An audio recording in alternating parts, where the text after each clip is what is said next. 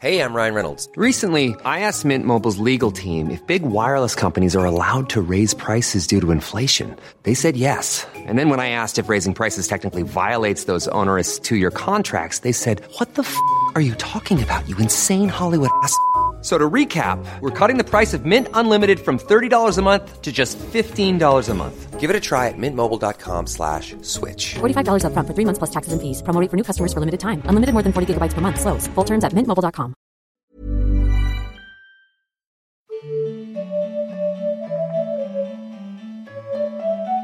Welcome to Blaster Cannon, Den of Geeks Star Wars and Expanded Universe podcast. The final episode of Star Wars Rebels aired yesterday, March 5th. So today we're going to talk about all the changes the animated show has brought to canon and how we felt about the finale. Also in this episode, we'll talk about the Solo trailer and what time travel means for Rebels. There will be spoilers in this episode, so if you haven't seen the finale and want to, check that out before you listen.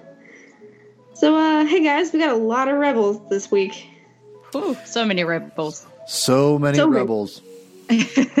So I want to hear real quick what you think about the finale in terms of just opinion. Did you like it? Did you not like it? I give it like 8 out of 10, 9 out of 10. It was good, but it wasn't perfect. It just, in brief, before we get to our news, how do you feel?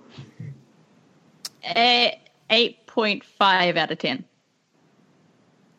So, really quick, are you talking about the finale or the whole season? The finale. So, I'm sorry. I didn't Fool's mean, Hope. Okay. Yeah, Fool's Hope and Family Reunion and Farewell, specifically. I'm gonna go with probably an 8.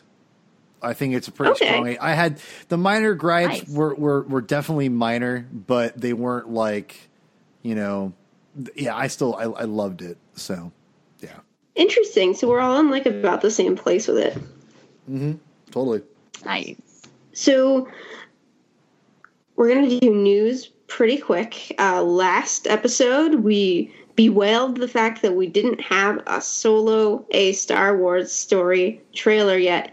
And of course, about 3-4 days after we released that episode, they did a trailer and they did this big new announcement about a 5th Star Wars trilogy. So I feel very similarly to how I did before the Solo trailer came out, that it looks fine, but I'm not super hyped for it. The thing that I loved about it was that it looks like it's going to add more creatures. It has that monster in space and that whole space battle scene with the Star Destroyer and the Millennium Falcon and the creature looks really exciting. But the story is still not doing it for me. I'm excited for this to come out, but this is the first trailer, I think, that didn't really feel like it could kind of slot into my personal canon. I don't mean to say that it doesn't sound like Star Wars, because it definitely has the Star Wars look, but it just doesn't quite fit with the type of Star Wars story that I usually engage with. And that's about that. Paul, I know you were really excited about this. Can you convince me? Well, okay, first of all, I'm totally the opposite of you. I love these trailers. This is going to be a bad word for a lot of people, but I don't care, and I'm just going to go ahead and say it. It looks like a lot of fun. Like, it doesn't look like it's heavy-handed, like we know the Saga films were going to be, or Rogue One, which we knew was going to be a pretty dark film, considering that they're going on a mission of impossibility. And a lot of us assumed they probably wouldn't make it out, if not all of them, only a few. So this is the first Star Wars film where there's not really a high stakes, like high drama, going on. It's a pretty it seems like on the surface, a very self-explanatory story, tale about, Han Solo going on, an adventure. And I'm assuming how he meets Chewbacca and Lando and everything. And I think that, to me, as, someone who grew up on the original trilogy era, And those were the things those three films I watched over and over again. I love, those are all things I thought about as a kid. Like, how did Han meet Chewie, and how did Lando meet Han Solo, and how did Han Solo get the Falcon from Lando Calrissian? These are all things that I was very excited about to find out, even in the expanded universe when I was a kid. And now, like, we're going to get it on film is even more exciting to me. I think that, to me, my excitement was justified when I saw the trailers, because it looks like just a lot of fun. Like, I'm not going to go into like, okay, what kind of, crazy theory of dark side users or lineage, no, like I'm going to go in and see how Han Solo was a rowdy, young man on Corellia, and turn into a, pretty high, what's the word I'm looking for? A very high stakes smuggler that, gets the attention of Jabba the Hutt, one of the most vile gangsters in the galaxy, that he, seeks him out.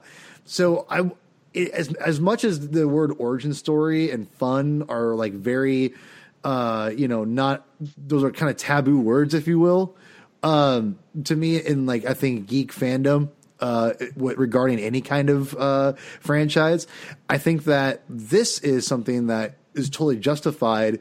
And I don't know. I think the fact that you have Lando as a supporting character is really exciting for that. I mean, Donald Glover looks amazing as Lando, and I always loved Lando as a kid. So to me, this is just exciting.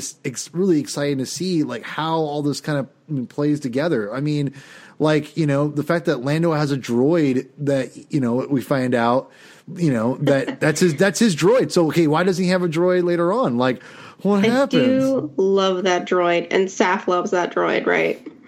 Oh, you both know how kind of not ambivalent, but like not super excited for Solo I've been. The moment I saw Leet on screen, I was like, I love that droid. And then the moment I found out that she was played by, I've forgotten her name. Isn't it Phoebe something? Yeah, it's Phoebe something. I can't remember.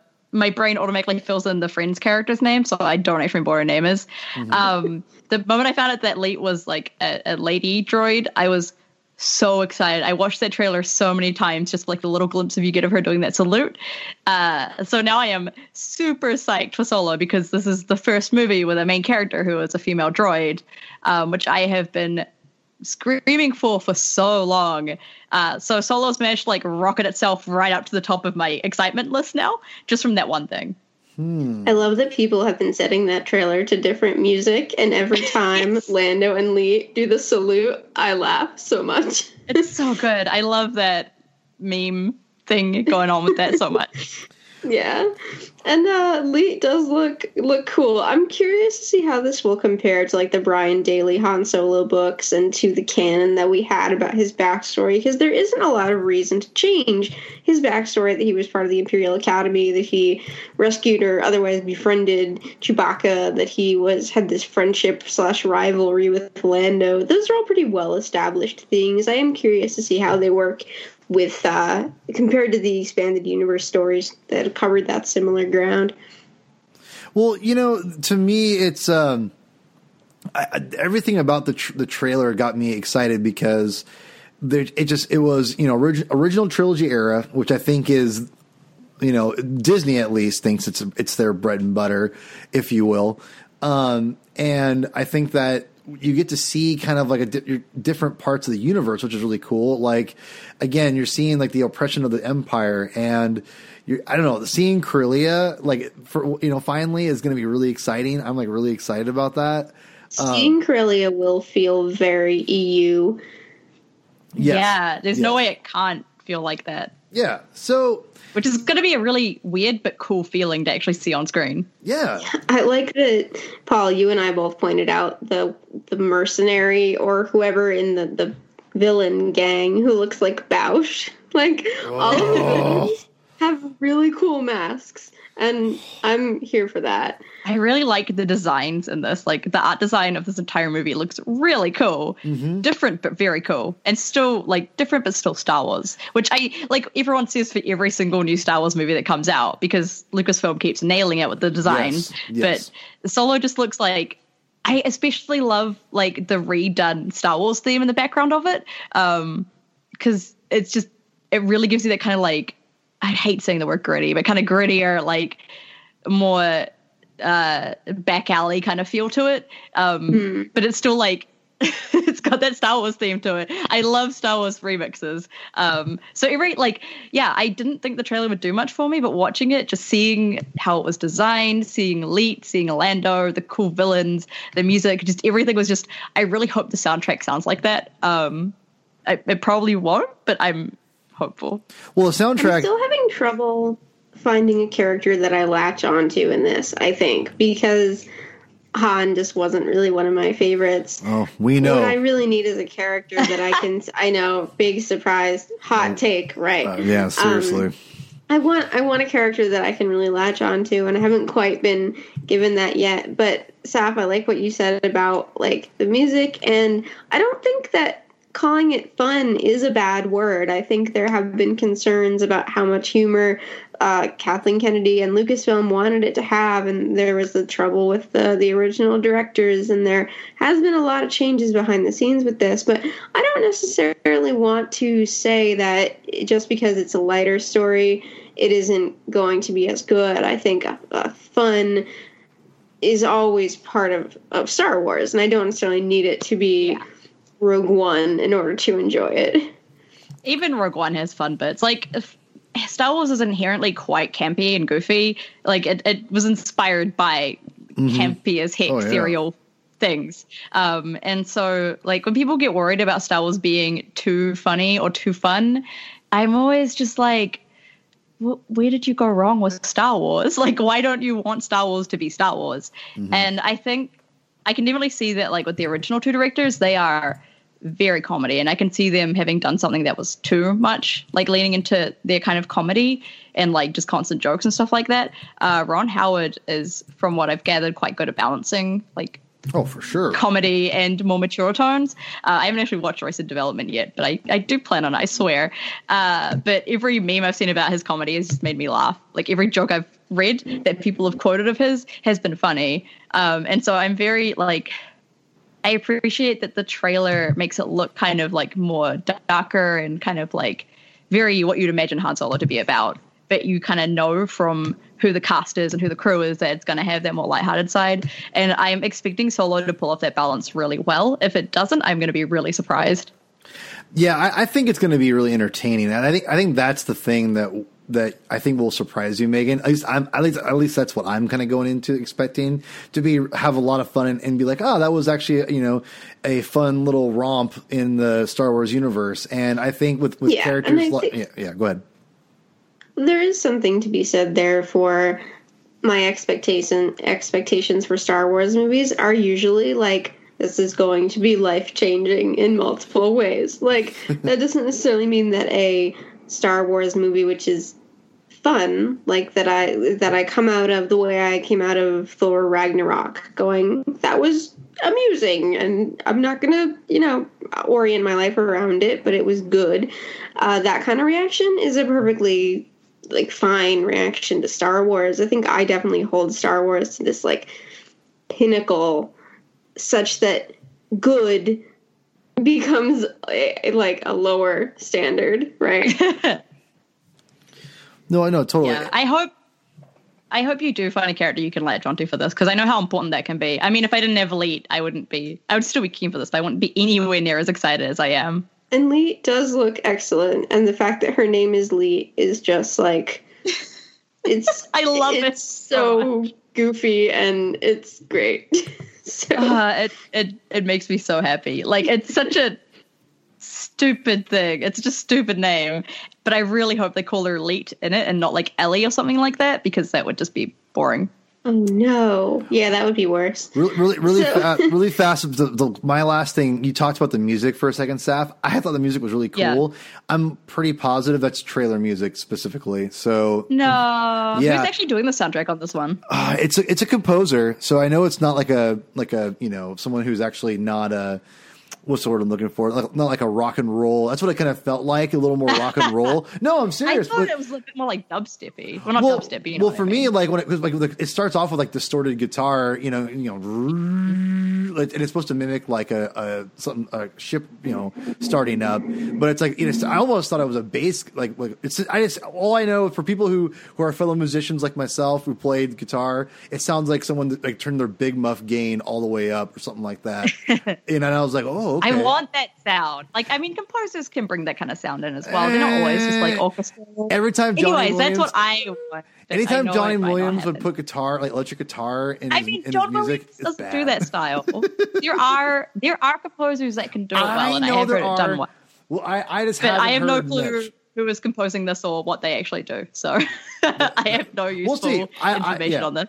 Well, we'll see. I mean, if it is, I actually would be stoked if a composer can do that. I mean, composers of course can do anything because they tell their engineers to whip something up for them. I get it. So I mean, but I mean, I don't know. I just don't think that's probably to have a more less conventional like orchestra and have it be like mostly synths and electric guitars and things like that. Like, I'd be very surprised that would actually happen in a Star Wars film. Was typing. That's a lot of typing. Sorry. Oh, that picked up way more than I thought it would. Okay. Yeah. Just mute. Go ahead. Sorry. I had a nice transition in mind where I was going to be like, speaking of tonal things, here's a gritty introduction to the Star Wars films. But then you guys have this really intelligent conversation about music, and I can't use my transition anymore. I'm sorry. The one time good. I'm intelligent about something is stop. when you actually.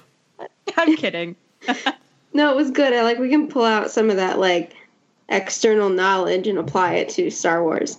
So another announcement that happened shortly after we recorded our last episode was that there would be a new series of Star Wars films. Now, this is in addition to the sequel trilogy, in addition to the Rian Johnson trilogy. A new series directed by David Benioff and D.B. Weiss, who are the creators, the runners of Game of Thrones.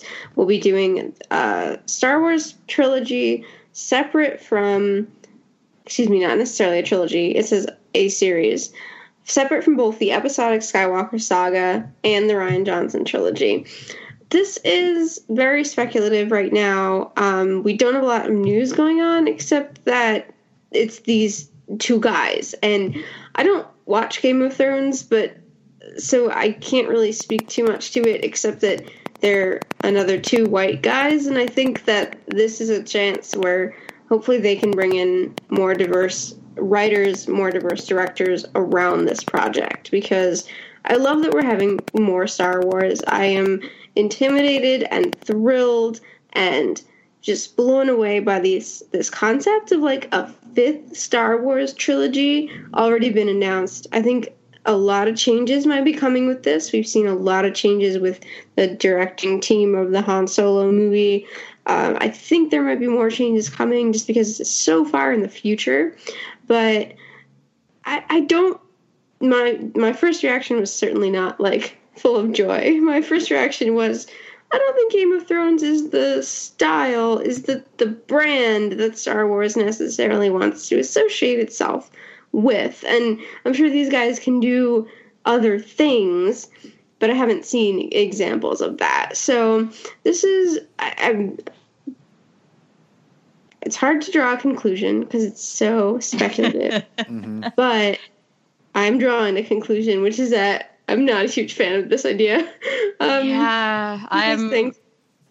not a fan either. I used to watch Game of Thrones, but I did stop watching because it just started doing too much stuff that I just couldn't handle dealing with. I think, I'm sure they're talented guys, but whenever they diverge from the books of Game of Thrones and stuff I know about that, it seems that they kind of get a bit more wonky in what they're doing, and don't have as much strength beyond gratuitous whatever that makes people watch our show, which I always have had issues with the stuff that they brought in that has just added extra violence towards women or other characters and stuff like that.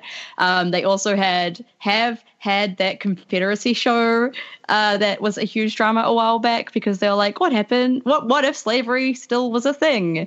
And I feel like these two are just a little too much on the side of let's do what's edgy and we'll make people watch our shows kind of thing. Also, like, as talented as I'm sure they are, there are probably plenty other people as talented, if not more so, who aren't just two white dudes who have a pretty, like, controversial relationship with a lot of their audiences. I'm not fond of this choice, but there's nothing much I can really do as a person about it. But I do wish that Game of Thrones fans would stop being like, you're wrong because you don't watch the show. And I'm like, cool. I don't care. I don't care.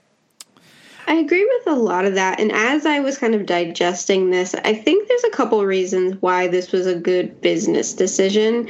I don't necessarily think it was a good tonal decision, but I kind of, I still don't really agree with it, but I think they have shown proof of being able to do two things, one of which is to work within an existing brand. They're good at adaptations, and I've heard many people say what you've said, that they are not as good when they're working with an original script or working outside the bounds of the thing they're adapting. So that could be an issue, but they have been enormously financially successful with their adaptation. And the other thing that you also kind of brought up is that they're good at branding. They are big names. They are going to bring in a lot of money. They're going to bring in a lot of people, fans of Game of Thrones, fans of Star Wars. Like, they're very, their appeal is very broad.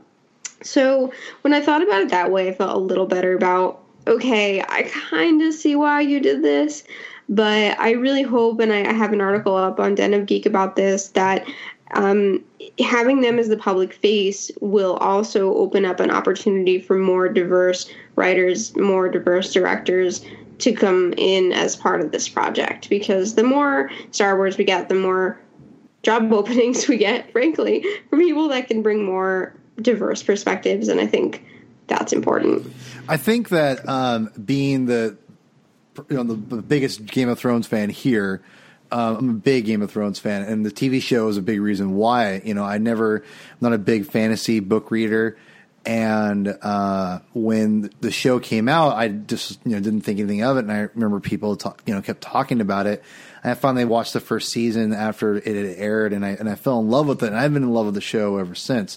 I went on and read most of the books. I haven't read the last one, but I read most of them, and I will say that. Just from my understanding, there is tons of vile things happening to all kinds of people in these books, and I feel like they're adapting the books, and a lot of things like that they've added that it hasn't actually happened in the books yet. Like, I know things with Sansa have happened. Like, I know that is probably going to happen in the books at some point, because that's a major plot point. So I guess what I'm saying is, I'm not saying it was great. I hated watching that, but at the same time, they're adapting what George R. R. Martin is putting together. I don't think, from what I've gathered for that, it just seems like they just changed what actually happened in the book to make it fit the show. Anyways, let's talk about Game of Thrones. One of my issues with it is hang on. What I was actually referring to was in the first few seasons of the show, they brought in a character just to make her die in a really gratuitous way, who wasn't ever in the book. Prostitute? So it's that kind of stuff that I don't like. Yeah, her. That's the kind of stuff that they do that I don't like. I don't want to get too derailed onto Game of Thrones, although I think that's an important conversation that a lot of people are having. But I want to kind of focus on that idea of adaptation. Do we know, have they worked on other things? Yes. Confederate was the example, and I don't know if that's based on anything. That's got its own ethical issues. I will say there is Benioff is the one who's probably done most stuff. D.B. Weiss has been pretty much minor things. D.B. Weiss or Benioff is the one who wrote Wolverine Origins, which is pretty bad, self-admittedly. Yeah, so I will say that, but he also wrote He adapted Kite Runner, which is another book that he did that was, good reviews, if I remember correctly. Was that a YA book? Kite Runner? I think it's. I don't think it was like a YA I might book. be confusing it with Maze Runner. Kite Runner. Yeah, It's like a. Kite Runner sounds familiar. It's based off a book. It's based off a book, and it's a. My wife read it. It was a pretty popular book, but I guess what reason I was bringing all that up was like just they're adapting, and to me, like they have directed, they've written episodes, and the shows is the most successful show on TV probably maybe ever, and. To me, like, and you made a good point too, Megan, is like these guys have like they've made a huge name for themselves and have shown that they can, they can use these small budgets and make like these great epic, battles.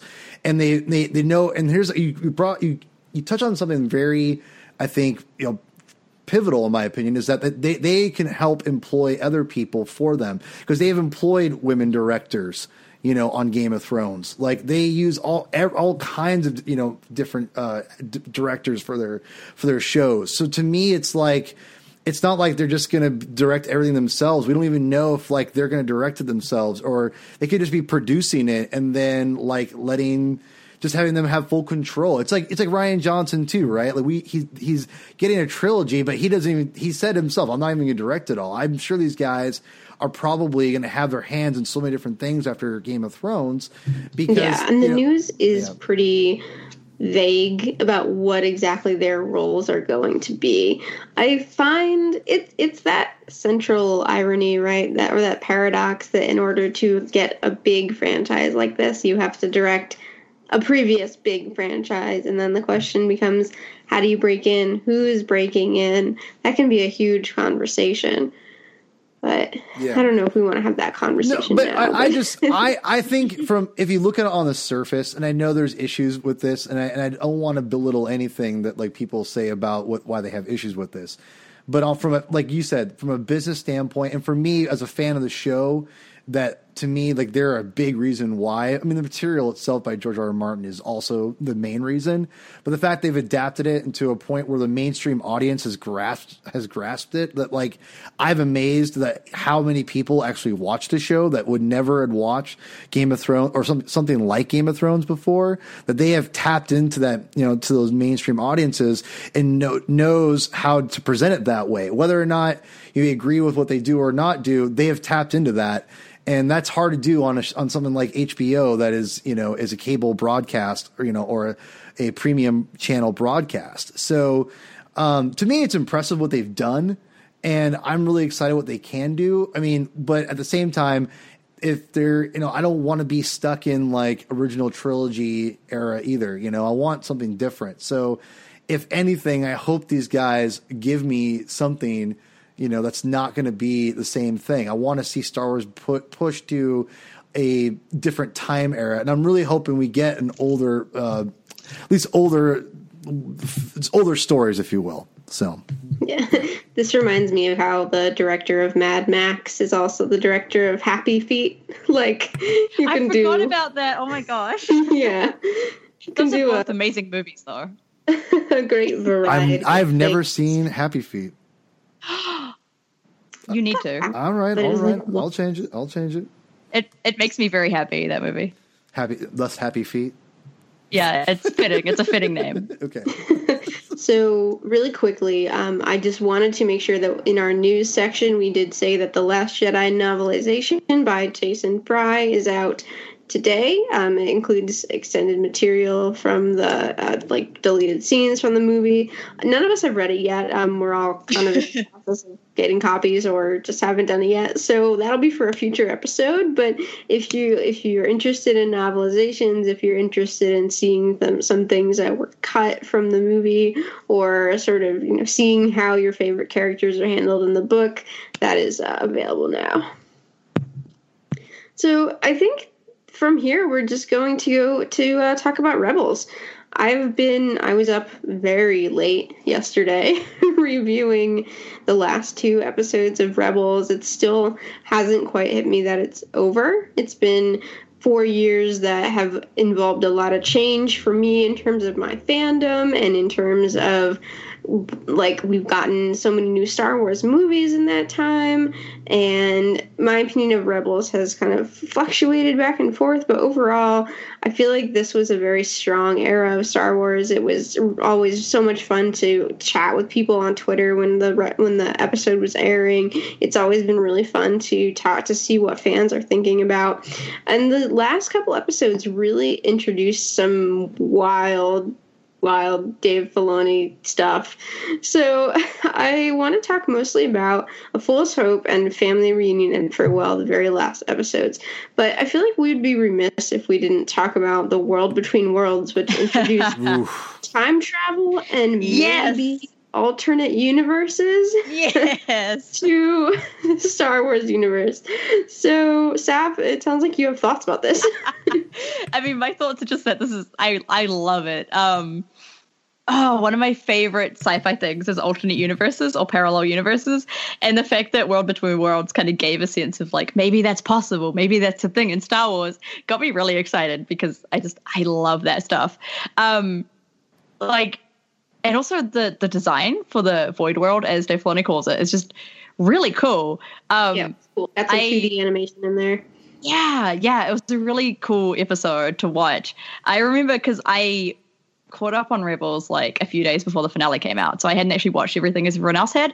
And so I was seeing people talk about the World Between Worlds on Twitter, and someone's mentioned time travel, and I was like, I need to watch this right now. So I caught up on Rebels entirely just because people kept talking about like, what, did they do that? Is this real? Like, what is happening? And I had to know. So I watched it. And one thing, very excited about Ahsoka still being alive just because I love her. And also I love to spite people who told me I was wrong when I said she was going to survive. I can't believe she survived that way. And then there was like no answer for like a week.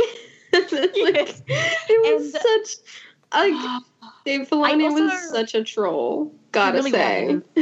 I also think it's cool how they did it, because the way they did it wasn't actually going back and changing anything that had previously happened in Rebels or in Star Wars in general. They didn't go back and revise anything that had happened. You can basically assume that when Ahsoka went in there in the first place and he loses sight of her, that there's a time loop that he pulls her out. So she never dies. It's not a situation where he went back and changed it. He always did that.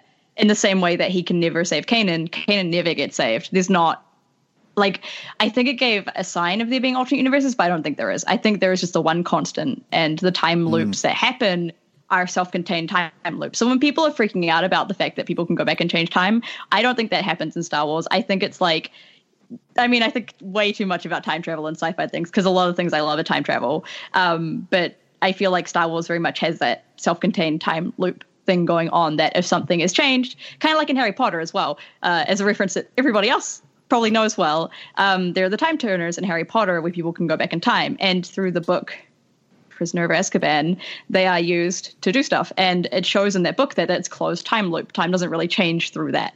I think Star Wars is the same way. I don't think that this reveal of the World Between Worlds is ever going to go back and retcon anything. Retcon, thank you. Retcon anything or revise anything. I was close. I think it's just going to be kind of a cool force thing that's just there now and exists. I think you nailed it, Saf, because if you would have told me, Ezra goes back in time, I'd be like, that's ridiculous. That's so dumb. And, and this is where I think this shows, and at least, obviously it's not going to resonate to everybody. It can't please everybody. But I'm actually really surprised at how Star Wars fans are handling the World Between Worlds. Because when I saw it, I'm like, oh man, fans are going to lose their you-know-what. And I look on, I'm waiting for Twitter to be like, Filoni ruined Star Wars and Rian Johnson and Filoni need to die. Or, I'm waiting for all these awful things to be said. And I'm grimacing, looking for it. And I'm like, oh, I'm not really seeing it. That's really very, what's the word I'm looking for? It's very encouraging. It's very satisfying. I was like, oh, this is great. No, I think that what he introduced was really nutty, straight up nutty. And the fact that I think we as fans are like, okay, I get it. Like, I see what you're trying to do. And like you said at best, Seth, like, it's a force thing. It's not like, anyone like, if Jin was like, oh, let's go back in time and save my father and let's find the time before time and, all this garbage. Like, it'd be terrible. But it's not. Like, it took a Jedi to, like, figure out the Mortis God key to get in. Yeah. And a Jedi who's, like, particularly connected with, like, with empathy and the Lothwolves in general. Yes. One thing I really like about it, actually, is that, like, story-wise, because this world doesn't just exist to, like, save Ahsoka. There's an actual reason for it. Like, one thing I was really impressed by is the fact that Ahsoka going through that thing in season 2 comes back to the season in a way that, like, we all thought Ahsoka was probably dead. We didn't know what happened to her. And then in this, like, we get this feeling of, Ezra can save someone that we've assumed is dead. Like, Ahsoka is alive in there. And we get that. Neither did I, but a lot of people did. Because they're like, there's no way for her to get out of this situation. But, like, it's this character that we kind of, in some ways, have had to let go, and suddenly she's back. And we are in kind of a similar place to Ezra, that we've lost this person, and now, like, this person that we've known for a long time, and she's back now. And so there's kind of an assumption that, he can save Kanan, but he can't. And that's kind of the point of the entirety of that existence of that world, is that it can't, even if you can control time, can even change things, you can't actually change that much, because, like Ahsoka said, if you went back and changed pulled Kanan out of the explosion, they all would have died anyways, which, like, would have caused a paradox in the first place. But also, like, you can't actually change that much if it hasn't already been changed, because everything just gets ruined. And it was such a good way of using weird Force stuff to both bring Ahsoka back, because why not? But also to kind of show that even if you want to change something, and even if something hurts a lot, sometimes you can't, and sometimes you have to understand that and let go. And that gets brought back in the finale when Ezra is faced with the choice of possibly being able to go back to his parents who are dead, and having to choose between letting that go or letting go of his family now, knowing that, like, his family would probably, like, if he let go of his ghost family, they would all die. Yeah. Like, as someone who lost a mother in my teen years, so, like, I identify with Ezra a lot. When he was in that situation, people were like, how could Ezra be so stupid to believe this is real? If I was put in that situation and my mum was on the other side of that, and then all my friends were, like, the ones I had to save, I would be very tempted to choose the alternate world. And so I feel like season 2 for me always felt kind of, like, weird and kind of unattached to things. But after these episodes, it's felt very in place. Like, everything kind of led up to this very well. I wanted to kind of ask that. I mean, so, for people, I mean, I guess we're go straight to this is, what was the Emperor trying to get Ezra to do? What exactly was, I mean, because this is what I thought what he was trying to do, as he showed himself as, Sheev Palpatine, regular, non-messed up by Mace. And he's, telling him, open, go in here. If Ezra were to go through and go back in time and do let's just assume that there is alternate dimensions, multiverses, which I'll get to that in a second, in Star Wars. But let's just assume there is.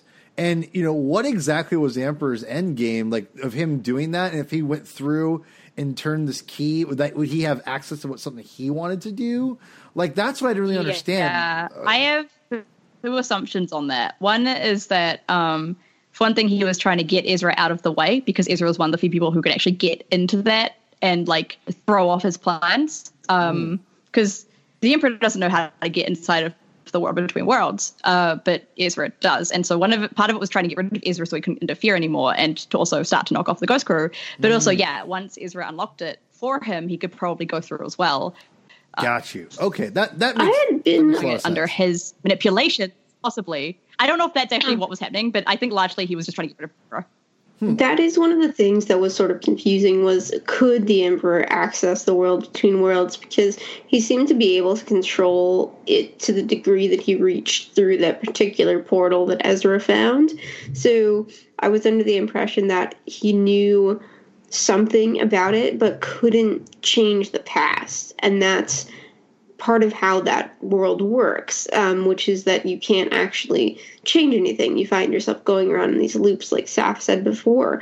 I also was under the impression, or actually wasn't really sure, whether the world that he showed Ezra was really an alternate reality or whether it was all just a trick. Because he had the stones of the Jedi Temple there, and I'm not sure if that makes it more likely to be real or less likely to be real. I was thinking, too, that his plan was to lure Ezra in, and it was all a forced trick. It was all a manipulation, and to just trap Ezra in, like, a cave-in, and that there wasn't really anything mystical there at all, and if Ezra had gone in, he would have just been, like, crushed by the rocks. I also think it's possible that he was trying to, like, lure Ezra in some way by turning his back on people who he knew and giving into, like, his own selfishness. Yeah. There's a lot of things, like, Palpatine has, like, probably, like, 20 plans going on with one thing that he's doing at any time. So it's hard to know exactly what he was trying to do, but we can assume that he was trying to either get Ezra to, like, betray people he cared about, get Ezra out of his way so he wasn't in the way anymore, or get Ezra to somehow open the Void World for him. There were a lot of parallels with Return of the Jedi, which I think is part of why it gave that feeling of Palpatine wanting to turn Ezra to the dark side, because he gave Luke that option. I got the impression when I watched it the first time, and I plan on watching it as you know, hopefully on my. I hope it gets released on Blu-ray or 4K like as soon as possible, because I don't have access to the XD on my TV. I'm using a friend's login. Don't tell anybody.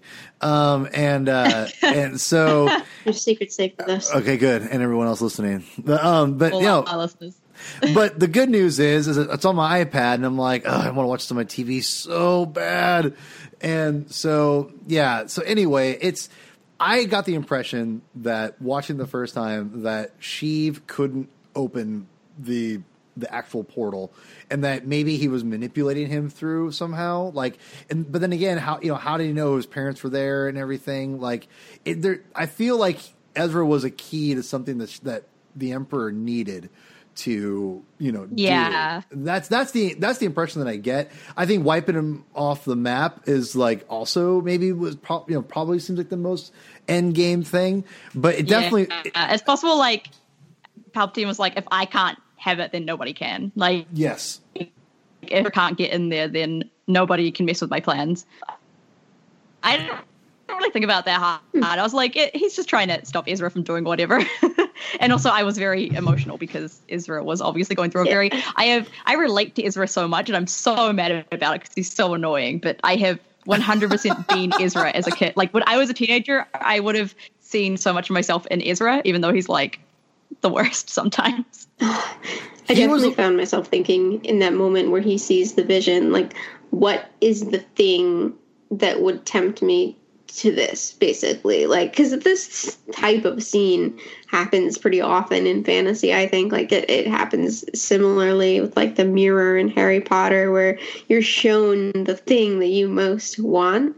And as an adult, I'm kind of fascinated by that, by the, like, psychology of that, because, like, what is the thing that I most want? I don't even really know. And I thought that's like a type of scene that has been done many times, but it's one that I'm not tired of.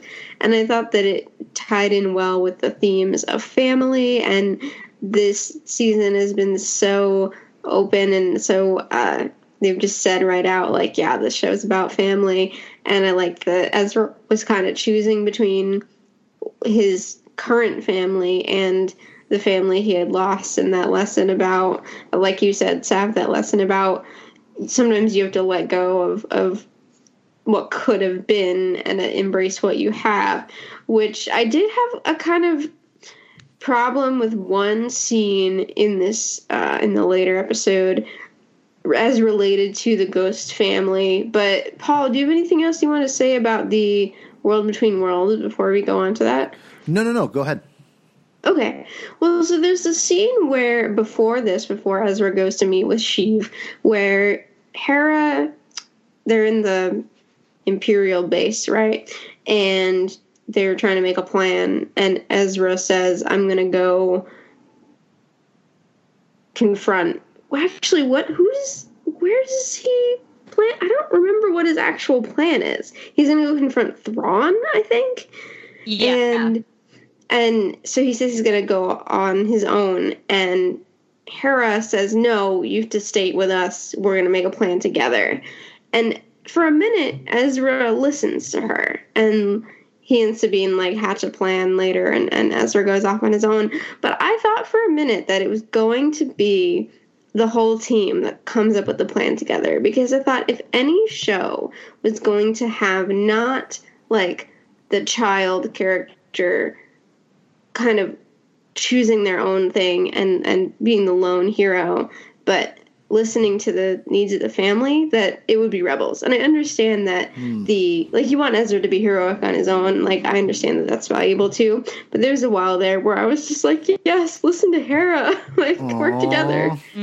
Well, I think that's very valid. And I think the reason why I think it's valid is that the way Ezra was brought up in the series wasn't. I think the series as a whole was good. I think there were some low points and there were some amazing high points. And one of the things, I think one of the low points for me in the series is the inconsistency of Ezra. Now, I've talked to people that have argued that that's kind of his character because he's a young man, he's a kid. And I get that. Like, that's totally cool. But the problem is that Ezra this season took a step forward. Now, and it's funny you brought this all. This is actually something that I wanted to bring up too, Megan. That kind of goes with what you're saying. I think a little bit the fact that there's Hera, who's this adult. It always bothered me that Hera would say, they'd be all talking, and then she'd go in the show, like this is like in the first or second season, she'd go, Ezra, what do you think? And I'm like, you're like the leader. He's like 12 years old. Why would you even ask him what he thought? I would have been like, you're an idiot. You're hormonal. I'm not going to talk to you. Anyway, moving on. I mean, well, no, I think it's good that she asks him, make everyone involved in family decisions. That seems like a pretty good lesson. I mean, but I guess at the same time, at these critical moments, I would also like to see her kind of take charge a little more. Okay, but that being said, I totally get what you're saying. Now, this is where I think they could have done from a story. Hiring for your small business? If you're not looking for professionals on LinkedIn, you're looking in the wrong place. That's like looking for your car keys in a fish tank.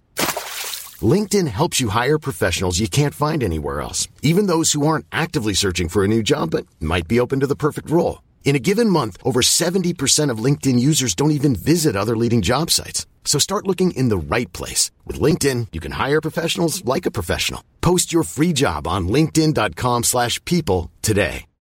Millions of people have lost weight with personalized plans from Noom. Like Evan, who can't stand salads and still lost 50 pounds. Salads generally for most people are the easy button, right? For me, that wasn't an option. I never really was a salad guy. That's just not who I am. But Noom worked for me. Get your personalized plan today at Noom.com. Real Noom user compensated to provide their story. In 4 weeks, the typical Noom user can expect to lose 1 to 2 pounds per week. Individual results may vary. Standpoint that I think should have happened sooner. Now, this is going to be controversial, so bear with me, ladies. Bear with me. Controversial from you? Never controversial. I try not to be, believe it or not, but I can only do me. So here's the deal, okay? Now, everyone knows I love Kanan, right? I love Kanan. Like, he's probably one of my favorite Star Wars characters. But I think they did a disservice to Ezra's character by having Kanan survive as long as he did. In my opinion, I think he should have died at least by season 2. I think that is controversial. Now, I want to be very clear. Hear me out on this. The reason I say this is because just in the short amount of time that Ezra was brought to the forefront, that Kanan. Oh my gosh, I'm like thinking, Hera and did Hera and Kanan have another kid? Anyway. I was really good. No, anyway, no, but as soon as Kanan was taken off the table. Sorry, this is Ezra too. Yeah. As soon as they took Ezra, keep calling him Ezra. As soon as they killed off Kanan, Ezra, I feel, as a character, like, matured, like, immensely. And obviously that's going to happen when your mentor passes away. There needs to be that, I need to step up now. And I really, really, really love that aspect of Ezra. In fact, as soon as Kanan died, I feel we got the best Ezra episodes ever. And I feel it's the most consistent he's been since he's been a character. I know it's obvious, but to me, as good as Kanan was, I think you did a disservice to the character a little bit by having Ezra by having Kanan there and Ezra not being able to take a step forward in leadership and be a little more mature. I think it hurt the show a little bit. I know it's aimed at kids, and I get that. But from a story standpoint, if I take Rebels and I remove the kid aspect, like I remove the fact that it's off XD, right? But the problem is that you can't do that, though, because that is part of the heart of the show, is that it is a kid's show and it is a Disney XD show. But they needed those, like, 4 years for the people whose audience it was to grow into that. Like, the problem with, like, because we're adults and we kind of hit a point in our lives where we don't plateau, but, like, we are adults now. Like, we don't really mature more than that. Whereas in those, like, few years where you're a teenager, you mature a lot in that gap. Like, the kids who start watching this show when they're, like, I don't know, 12 or whatever, they'll be 16 now. So, or like even younger than that, if they start watching at like 10, they would be 14 now. So like they've aged a whole bunch in those years that this show has been going on. And in that time, the show has also matured as well. It happens in the Clone Wars too. You can see over those 6 seasons how much that show matures because it had 6 whole years to grow to that point. Rebels kind of did that too. If they'd killed Kanan earlier on, that would have been a real hard thing to do in a show aimed like at that age group, but also because I think keeping Kanan on longer you get way more of a sense of like his father figureness, I don't know, towards Sabine as well. Like in season 3, she grows a whole bunch under Kanan's guidance, and you kind of see her and Ezra paralleled in that way, where you'd miss that if you took Kanan out earlier. I do, like, I see where you're coming from, and I do agree with you. I think there were probably, like, other ways to do that, as in, like, possibly having Ahsoka become more of a mentor figure to Ezra, so that when she dies or leaves, Ezra has to step in a bit more to take her place, maybe. Something like that would have been good as well. Like, I definitely agree that Ezra having to step up in some form earlier on would have probably helped with his characterization a lot more, because he does, like, I love him so much in this season because of how much he has to grow. He becomes a really good character, but he is really inconsistent in earlier seasons. That was one of my biggest gripes of this entire show, was just how much Ezra would kind of take, like, 3 steps forward and then suddenly, like, 5 steps back in the next episode. That's a great point, Saf, because I agree. I'll agree with you that the Sabine arc from season 3 was really well done. And that's one of my favorite stuff from the series was Kanan training Sabine. You know, the thing with me is I just love the growth we saw Ezra have in that short amount of time, that I really feel like I would have loved to have seen that in a couple seasons, or at least a season of something where I saw Ezra's growth from this like whiny and obnoxious kid to, you know, a young man, if you will. So, you know, a mature young man. So, I am fully with you there. So yeah, agreed. Excellent.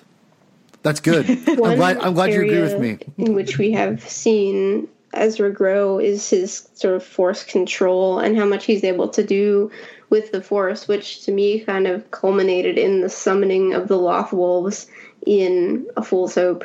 And I basically wanted to bring this up because the Loth Wolves are so Dave Filoni. They're so indulgent. They're so like shamelessly, this is the kind of thing I would have loved when I was a kid.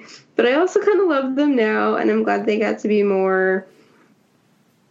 They were sort of weaponized in these episodes, and I just wanted to say that I thought that was cool. To be honest, like that was something that felt very Star Wars to me. That wasn't really expected necessarily. And if you were to tell me, it's the same thing with The World Between Worlds. If you were to tell me Ezra would have a bunch of army of wolves and they would help him overthrow the Empire on Lothal, I'd be like, that sounds ridiculous. But the way it was set up, I really thought it worked really, really well. And I loved it. And I love the fact that it felt very Star Wars to me, because it was again, going back to like, look at the Ewoks on Jedi, right? or on Jedi, in Jedi. The fact that it's the world over this small, these small creatures overthrowing the Galactic Empire, the same thing, because, it's like the world's inhabitants are banding together to take over, take their world back. And that's to me, the impression that I got from the series, or from this episode, excuse me. And I loved it. And even though it seems ridiculous in concept, the execution was great. And I think that to me is, sorry. I agree. Yeah. The tone was very effective, that it didn't come off as silly. It came off as sort of inspiring and otherworldly in that very Disney way. And I say that in like a complimentary sense. Yeah, I think that's one of the things that this season specifically has done an amazing job of, is like you take something, you're like, it's like a kind of a ridiculous concept, like World Between Worlds and these giant wolves eating stormtroopers, not really, but kind of. And the fact that like, it could go wrong very, very easily, and it doesn't. And I think that is a testament to Dave Filoni and his crew. And the fact that he knew what he was doing this whole time, even like with the ending, and I don't want to get too far ahead of me, but the ending with the hyperspace whales, the Purgles. I mean, yeah, I was going to say that too. I love that. Yeah, like that was by the way, I'm not sure if they have a new rendering or something, but did they look more like amazing than they did like the first time you see him on screen, like from like a couple years ago? So good. They looked amazing. I was like, holy crap, the animation looks incredible. So and again, like in principle, if you were to say that, like, yeah, those Purgles, they come back and they like it's like sounds so ridiculous, but it's like really, really good. And I mean, again, it's a testament to the storytelling and the execution that Dave Filoni was trying to do. I mean, everything to me could be, if not pulled off well, to me, it's either it works or it falls really flat and everyone hates it. And to me, like, he knocked it out of the park. When Mart implements that plan where he says, Ezra told me to go transmit on this particular frequency, I was just talking to my friend about, like, what do we think it is? And I said, the first thing that I said was the Bendu and then the Purgles. And I kind of said it because I was just like, you're joking? What else is... I wasn't joking, but I was just kind of throwing things out there. Like, what else can travel through space? Basically, like, what else would get a transmission in the vacuum of space? Purgles. And then they actually showed up, and it was beautiful because you see them at scale against star destroyers, and you see them like Kraken coming out of the ocean, except it's in space, and like it's amazing. There are so many jokes lately about how there's a lot of tentacles in Star Wars, but visually it's delightful. I'm so glad Bendu wasn't involved in this. I'm glad he was left on Chopper Base Planet, whatever the hell it's called. Personally, I'm not a Bendu. I like Bendu, but like I did not like that last episode with him. Nope. So it would have been a lot to add, especially because there were a lot of like, we're going to bring the gang back together for this episode. It would have been a bit too much to have him as well, I think. Yeah, literally everyone showed up. Which, by the way, Sabine's old buddy, the bounty hunter. Forgot her name. Gosh darn it. Kitsu. That's right. Kitsu. Where was her sweet helmet at? I love that thing. Yeah. That was such a cool helmet. Question. Like, I kept thinking, like, oh, sweet, she's here. I can't wait to see her sweet helmet. And then, like, she never puts it on. I'm like, that's interesting. So Aww. I don't know. As my friends will tell me, I am a he called it a costume fetish. I love costumes on like characters, and I get mad when they're not there, like Kylo Ren's helmet, or something. And I'm like, whatever, man. Like, I just love costumes. They're cool. So, but whatever. It's a small complaint. So this is really random. The Ugnaught, what's his name? Not Midge, but is it Melch? Melch. Yeah, Melch. Melch. Yeah, he stole the show, man. Like, I honestly was like, man, I'm loving Melch. And when he got shot, I went, no! I literally yelled no out loud. Like, I'm like, they went there because, okay, I'm going to go on a little bit of a rant. I apologize in advance. Okay, so a couple things that kind of, were kind of weird to me was that there was a little more killing, it seemed like, a little more violent in these episodes. Do you guys notice that? Yeah. I noticed that this sort of weird balance of how they never really showed the wolves eating anyone. They showed them, like, throwing people off cliffs and, like, shaking people, but they made sure not to show anything, like, too gruesome with the wolves. Yeah, that but makes sense. However, the whole point of the rebels' plan was to blow up an entire base with the Imperials on it. That's a lot of murder. Yeah, and that's a lot that Rebels is always kind of complaints with it, is they're like, murder is bad, and then they'll go in and like throw like 10 storm clouds when they're obviously not going to survive, and it's like, yes, you just killed all of those people. Yeah, I feel like try not to think too hard about it. Like they wrote themselves into a corner. Right. Well, like I was thinking specifically Ezra and his lightsaber, and like how he was like actually hitting stormtroopers with it, which I've been maybe I'm mistaken, but I've been keeping very careful attention to like how XD does a younger hero and what they do with him, and I hadn't noticed him kill anyone, quote unquote. Maybe in the third season he does a little bit, or severely injured someone, I should say. Because he knocked that one guy off the cliff in the ATST. That's true. But that was supposed to be a dark side action specifically. That was like, he was not supposed to do that. But my point was, it's like I saw Ezra use his lightsaber and actually hit stormtroopers and like looked like he killed them. And I'm like, oh my gosh, that's the first time that I've seen Ezra do that. Like actually, like. Obviously they do it in a way where they could still be okay. But I mean, I was like a little surprised, and I'm like, oh man. And like, so then they kind of build that up and they're like doing all this stuff. I'm like, man, like they're going to blow up this huge battle station. And Melch is like, he gets shot. Like I really thought he was dead. I was like, they killed Melch. I can't believe they did that. I mean, I couldn't believe it. And then he was fine. I'm like, okay. That's fine. I don't care that Gregor's dead. I just want Melch to survive. So I find it so funny they killed like the least consequential clone of the three. Like a freak's so sad. If Wolford died, like that would have been really tragic too. They killed a clone that nobody really remembers from the Clone Wars, and who was barely in the show. And they're like, oh no, this clone, it's so sad. And people are just like, sure, whatever, okay. Gregor had a like I love Gregor, story. but I also don't like care that much. He had a decent story in the Clone Wars, but then his story in Rebels was entirely inconsequential. There were parts of this where I was like, now we're watching the Clone Wars. Like, there were parts that were definitely the exact same kind of thing. And they were supposed to be because the clone characters were the same people. Yeah, he had an interesting story in the Clone Wars, but he had the unfortunate luck of being in the droid arc, which people try to forget about. So he's a great character, but people don't tend to ever talk about him because they don't like those episodes. That was the episode where he took on the Republic Commando armor was pretty sweet, though.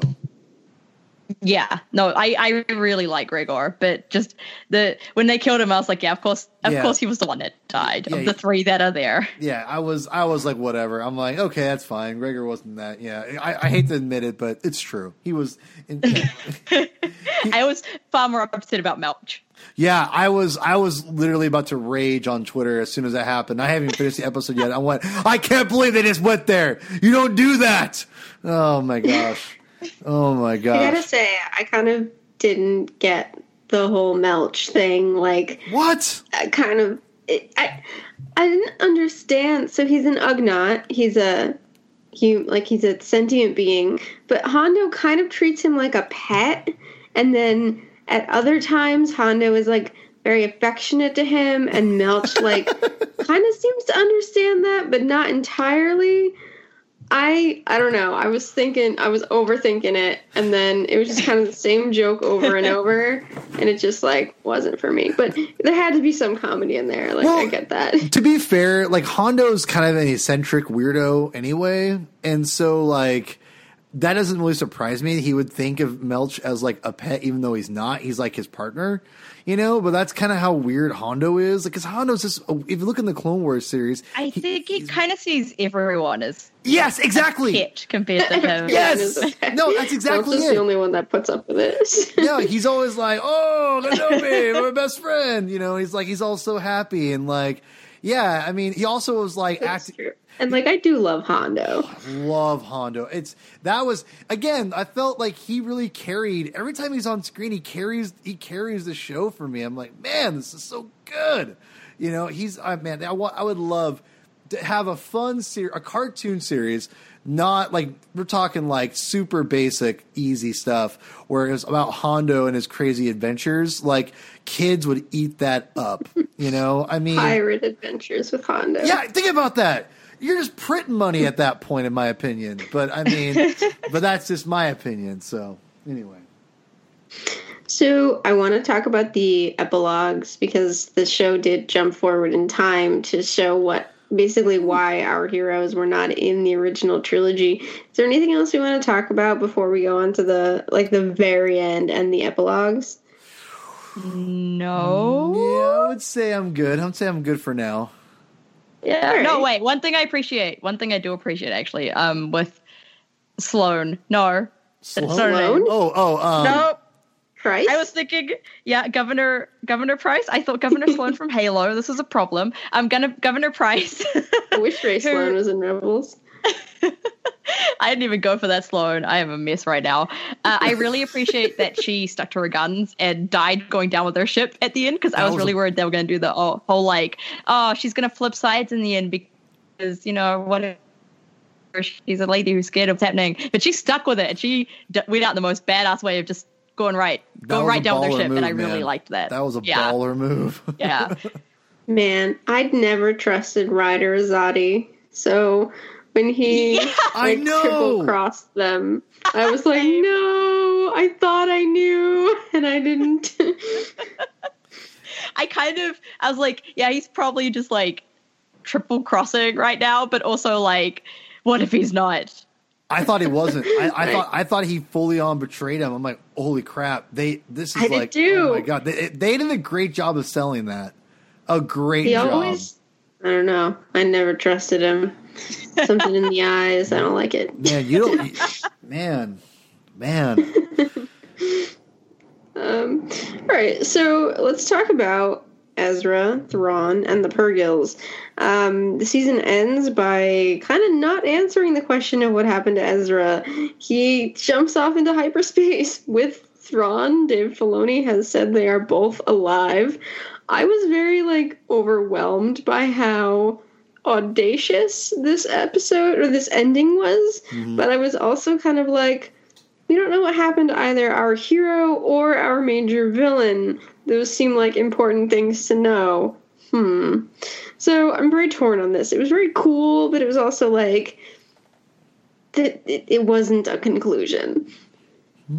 I kind of like it, but I've always said that I really like kind of ambiguous endings. So this kind of played well into it. Things I really liked about the time skip thing are that, for one thing, we're not left hanging for the entirety of the original trilogy wondering who lives or dies in the Rebels crew. We know they'll make it out. I'm actually happy about that because now we don't have to stress out for the next 10 years about whether or not someone's going to die. It's true though. I would have done that. I also really love that Ahsoka and Sabine are just going off into the galaxy to try and find Ezra with some weird Force stuff. Oh my god, I love that so much. And I can't wait for whatever stories they're going to tell about that, because that's my favorite thing ever. I also think that in a way, through season 3 and season 4, they were kind of setting Sabine and Ezra up to be dual protagonists. Sabine kind of became as much of a main character as Ezra in a lot of ways. She got a lot of self-contained episodes about Mandalore and stuff, and I think Ezra disappearing was kind of his way of handing off to Sabine as well and being like, you're the hero now, which I kind of dig, because it was the huge issue of the main character of Rebels was a young boy, and it's why not let the girl be the main character? And in the end, I think it was kind of that passing over to Sabine, who has grown with Ezra and has become this amazing character, and it also gives Ezra be exiled somewhat and people don't have to worry about him being interfering in the original trilogy, which I'm like, this is what I called this. Just FYI, I said he wasn't going to die, and I'm very happy that he didn't because I really like him. I do think it's weird that we don't totally find out what happens with the hero or the villain, but I also kind of really like that because it leaves a lot of potential for other storytelling out there. Well, I'm gonna go here real fast, and I hate to be the person to do this because I'm notorious for doing this. I'm gonna just go ahead and say it. I love Sabine's hair at the end of this episode, and her hair was amazing. It's so good. It was good. I love it. I'm obsessed with characters' hair for some reason. I've been called out about it a lot over the years in other podcasts. So I'm just gonna go ahead and say it. I loved her hair. That was the first thing I noticed. I'm like, I love it. Good job, Sabine. But no, I liked the epilogues. I thought it was a good idea. I love the fact that Lothal had already grown and is this huge massive city. I thought it looked great. I thought it was interesting. I mean, I'll be honest. I was a little bummed out that I'm assuming that there was some adventures on Lothal with Sabine, but the fact that she stays there for the remainder of it's only 2-3 years, I guess, but for 2-3 years, whatever. And the Empire never comes back to Lothal, and she just stays there and waits there. It's kind of interesting. But I'm a little bummed. I thought she would maybe do something else, but whatever. But that being said, I thought it was really interesting. I was a little surprised, and I don't really know how I feel about this. And me and Megan texted about it yesterday. I'm not sure how I feel about Ahsoka showing up as Ahsoka the White, aka Gandalf the White. I love it. The more I think about it, the more that I like it. But I also can't kick that Ahsoka the White thing. Now she's just Gandalf Ahsoka to me forever. Well, I mean, she's Gandalf since the start of Rebels, pretty much. I think paralleling her with Gandalf, both aesthetically and just kind of literary theme wise, means that her not being involved in the original trilogy just makes so much sense because Gandalf just kind of. He knows people can handle it. He screws off and does his own thing that's important. And I think that's kind of what Ahsoka would have been doing throughout that entire trilogy. It's just she's not a Jedi. She's doing whatever Gandalf would do, basically. And I really love her look in that last epilogue. No, she looks great. I do love that look. And I like that she's come into her own as the Jedi Master, who was, I think, more so a Jedi Master than Kanan, because she had that serenity that she learned. Yeah, she's like a neutral master. She's like a force. Neutral.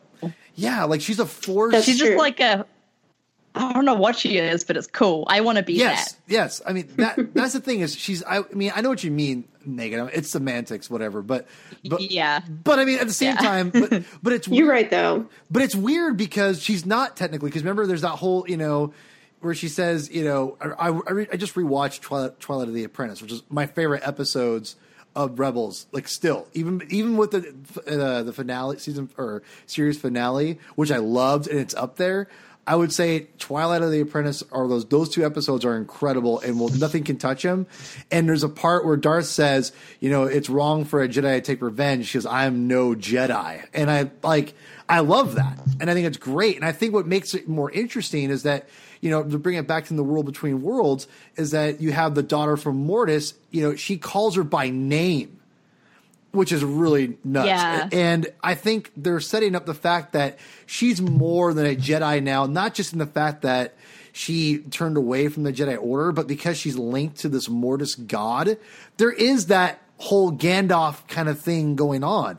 So here's the deal. I both like it and dislike it. It's a little weird that she just is doing her own thing, but you bring up a great point, Seth, that that's what Gandalf did, and that's what she's kind of based off now. And to be honest, I'm kind of sold on it now. And I would love to. Here's what I want to see. I want to see what she was doing with the Force. What exactly is her mission now? Why does she want to find Ezra? What's the point, of a story? It's not just to be nice and be I'm just going to find Ezra because it's the right thing to do.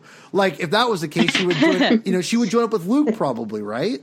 So, I mean, there's a reason. I can kind of see her wanting to avoid Luke because he's Anakin's son. And her being this seems like a bad idea. I like that point, though, because that's part of what I like this epilogue, but I don't have a lot of faith that we'll get that story told. I think if we see more of that story. Don't say that to me. I know. I really want It's the truth, though, Saf. sorry. It's the truth, I unfortunately. wish I had more faith. Your job is to keep the faith, Saf. I'm the skeptic here. You have to have enough faith for both of us. I don't know if that's true. I really want Ahsoka and Sabine traveling to find Ezra together so much. Like, this is just the thing I want most out of Star Wars now, and it has to happen. I am going to keep this faith forever. I would love, like, a trilogy of novels. Uh-oh. It's a yawn! Pardon me. It's a yawn! Sorry. Oh, no. I was up really late last night. We were talking about Rebels late, I remember. Yeah. I would love a trilogy of novels about that, but I would put my money on the idea that we're going to see them next, 5 minutes before we see Ezra next. I want that story, though. I like the point that Paul made about how it wouldn't necessarily be just about Ezra. It would be, although, like, their familial relationship is very important, it would also be something specific about, like, the Force or the Purgils, or Ahsoka has to have a motivation, and I'm definitely curious to see that motivation. I like her more and more as she gets older and as she kind of has more experience behind her. But I still don't quite trust, like, the Ahsoka novel was good, but I still think that Rebels is, like, kind of bad at giving her interiority, and it works better when she's the mentor figure, because you don't necessarily get a ton of, like, introspection from a Gandalf character the way you do from, like, the Frodo character. So it works for her, but I just don't think she's been treated well by the canon in the past, so it's hard for me to think she will be in the future. Well, really quickly. Yeah, that's fair. I wanted to say, I'm not sure how hardcore you guys are of the Lord of the Rings series. We're talking about Gandalf. What I think is really interesting is that, basically Darth Vader is the Balrog. Like that's I was making a few Lord of the Rings parallels in my head there. Yeah. And it's obviously that he's the Balrog of Moria, and like after she sacrifices herself to help them escape, and then obviously it's the world between worlds, all that jazz, whatever. But that being said, it's interesting that she uses, because she doesn't. Oh, that's right. She's not in the world between worlds, but she has a key to it, and she's on Malachor. So to me, it's really fascinating what they could bring, and again, what Force implications does she have? To me, is fascinating, and I really, really want to see that. And that's the thing I think with Star Wars that I love the most. And now I know I love everything Force related. Like I love the rich. Yes. I love the weird richness that Filoni has brought into the Force because it feels very natural. Like it's even in the Clone Wars where George and him were working on it together, like they were building a different aspect of the Force that wasn't Jedi and Sith. It's just the Force. Everyone taps into the Force. It's very like religion, right? Like everyone's got their own God, but could it be the same God, but just different variations of it, of different interpretations? And that's kind of the thing, like what the Jedi have done, or the Force kind of represents. You have the Night Sisters, you have the Sith, you have the Jedi, you've got those aliens that are in tune.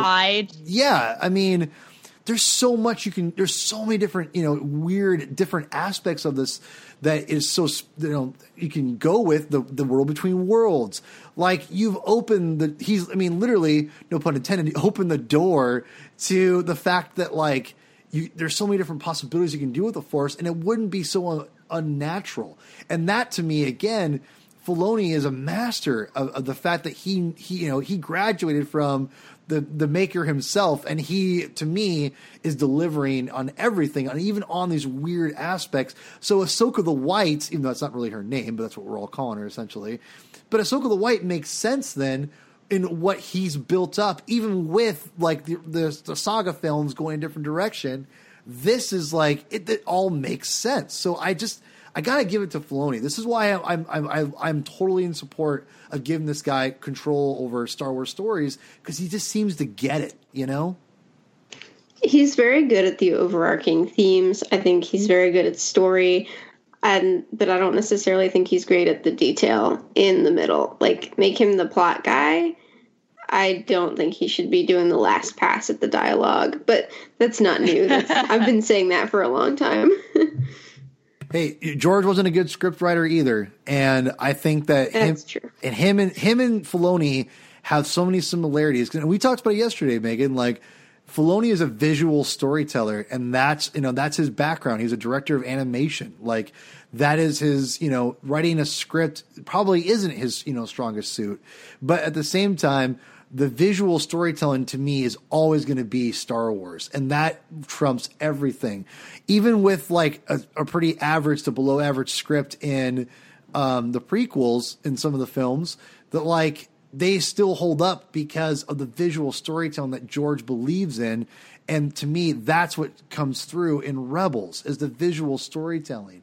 And that's why you can rewatch a lot, even some of these episodes that I don't love, there's some great moments, some great visual storytelling that Filoni has tapped into. He learned from the best, in my opinion, in George Lucas. And that's why I think he understands, like, visually, this is Star Wars. This is what connects with people. And he gets that. And I love that about him. And one of the things that I really liked about the epilogue was Kallus and Zeb's story, which I think did a really good job of summing up the themes that have been, or the theme singular that has been in their story, that theme of redemption and of finding alliances and like basically victory through making friends rather than victory through killing others. I really liked that Kallus and Zeb ended up in the Lasat Nebula, partially because I called the Lasat Nebula coming back and it's like they could go there and hide from the Empire. But I thought that one was a really like fitting end for those characters. I appreciate that Zeb took his boyfriend Kallus to meet his family. Honestly, like, I don't even really ship it, and I was thinking, like, when that happened, I was like, come on, he took Kallus to see his family. Like, that's a big step. He's the one that pretty much helped murder, like, all his family. It was a redemptive arc. It's not supposed... Oh, yeah, it was. But also Zeb's voice actor called him my man. So, just saying. It can be a redemptive arc and a romance arc, too. Hey, it can be two things. It can be... It's whatever, but to me, I get the redemptive side. Yeah, that's not necessarily my ship either, but it's fun to it's fun for people to interpret things. However, I'm happy for you, Saf. Do people ship Hondo and Melge? I'm not going to say anything here. I am not incriminating myself. I'm just wondering, do people because I don't know. Because if that's the case, I'm saying nothing. Wow. All right. Wait, Paul, how are you going to finish that sentence? I'm just wondering, like, is Melge and Hondo, like, are people shipping them? I mean, I don't know. You could. I will tell you that they are, yes. Oh, wow. I know what's funny is I wouldn't be surprised if it actually was. The biggest, shock for me in this episode, possibly, or in this epilogue, was the reveal that Hera had a child. And this is probably the one thing that I outright didn't like. And I like Hera and Kanan. Like, I wouldn't say I actively ship that, but I think they're like a pleasant couple.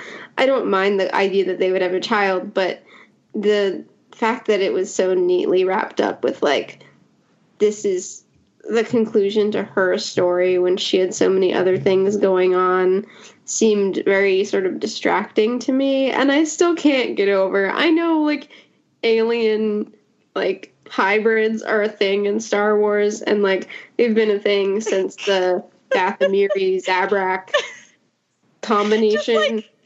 But green skin equals bright green hair. It's so bad.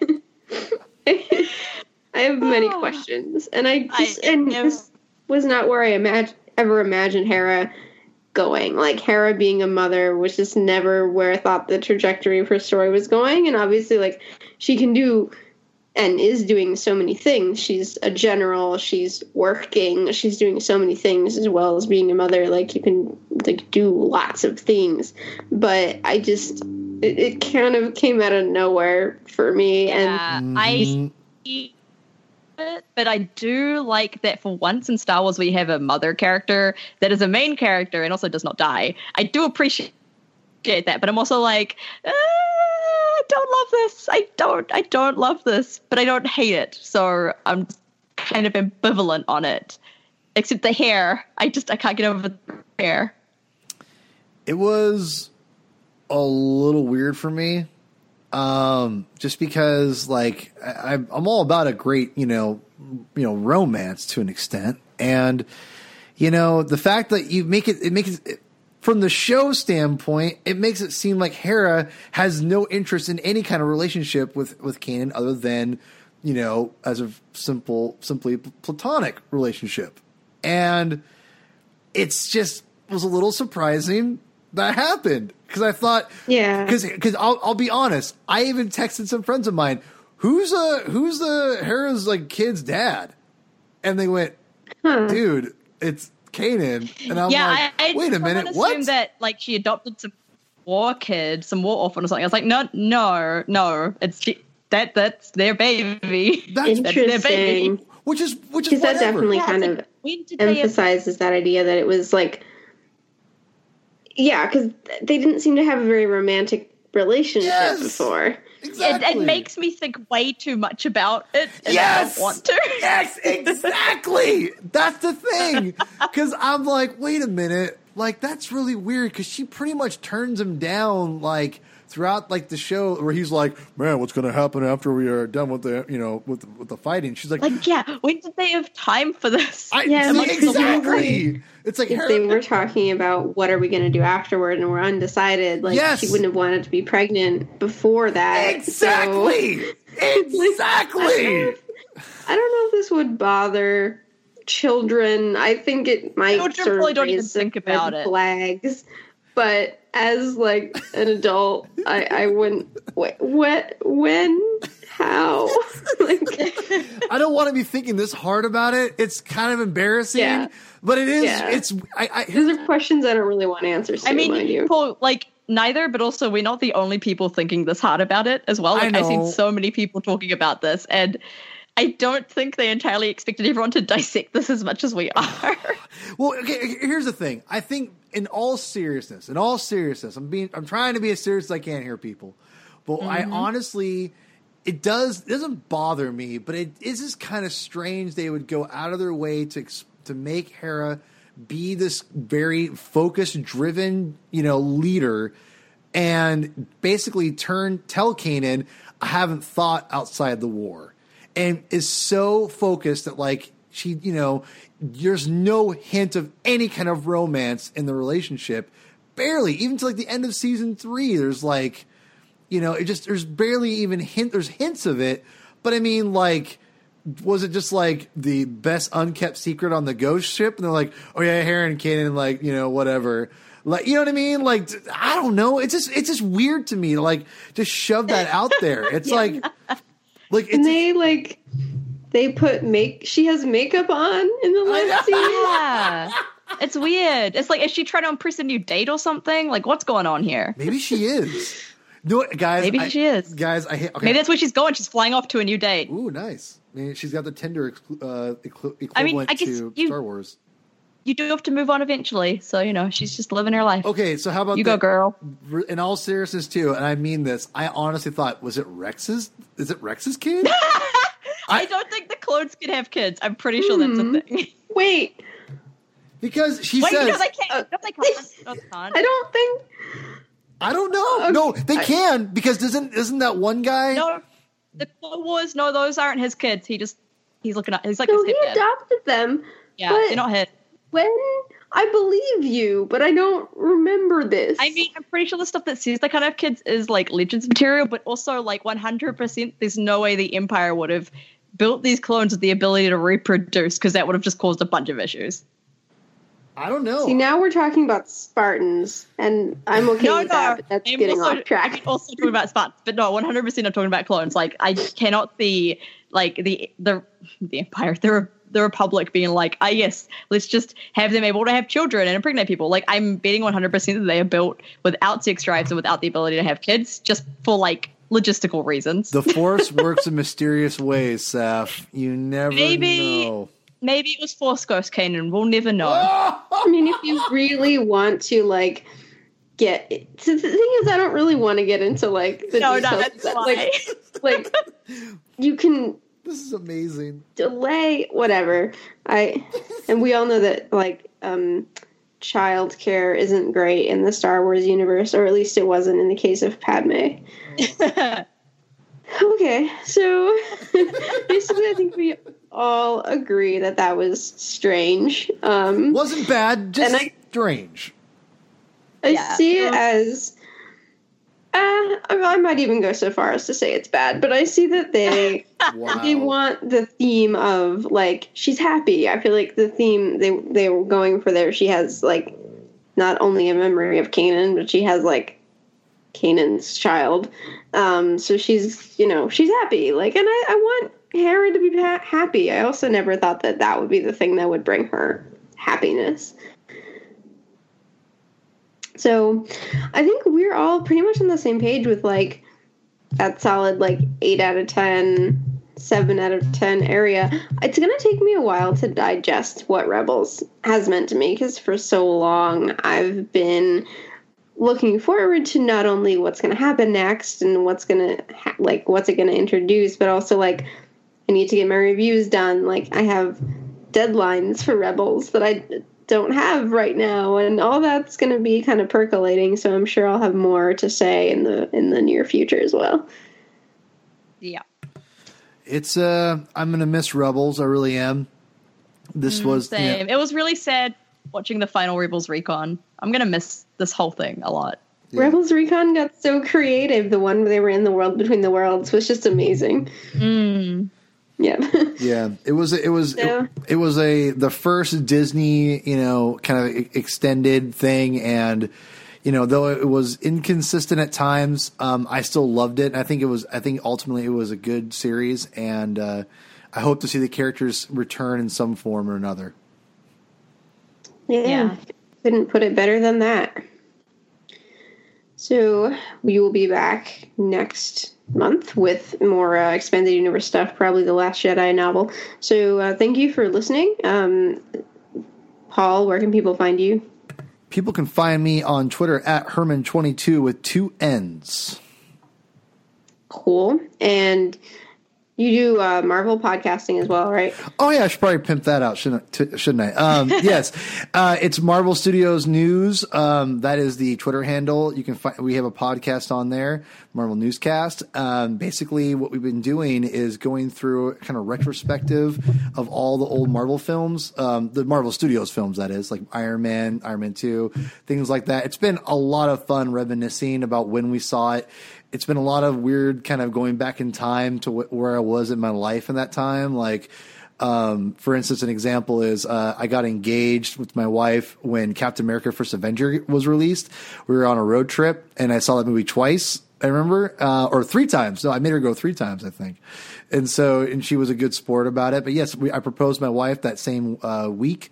So that was pretty kind of nifty to kind of go back and talk about that a little bit. So Captain America First Avenger I'll always have a special place in my heart because of that. So things like that. So yeah, check it out. We're doing all the films leading all the way up to obviously Infinity War. So yeah, check us out there on at Marvel Newscast on Twitter. Steph, where can people find you?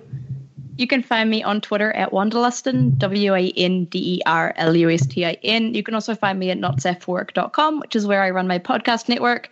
And I'm also on Western Reaches with Megan for ToshiStation.net. And I'm just, Twitter is the best place to find me generally. I'm also mostly on Twitter at Blog Full of Words. I write for Den of Geek for Star Wars Insider, and my latest for StarWars.com talks about the influence Maul had on Ezra. So thanks for listening, and we'll be back next time with more expanded universe and tie-in content. Bye. Bye. Oh, bye.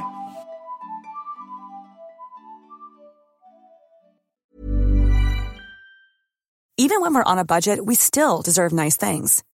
Quince is a place to scoop up stunning high-end goods for 50 to 80% less than similar brands. They have buttery soft cashmere sweaters starting at $50, luxurious Italian leather bags, and so much more. Plus, Quince only works with factories that use safe, ethical, and responsible manufacturing. Get the high-end goods you'll love without the high price tag with Quince. Go to quince.com/style for free shipping and 365-day returns.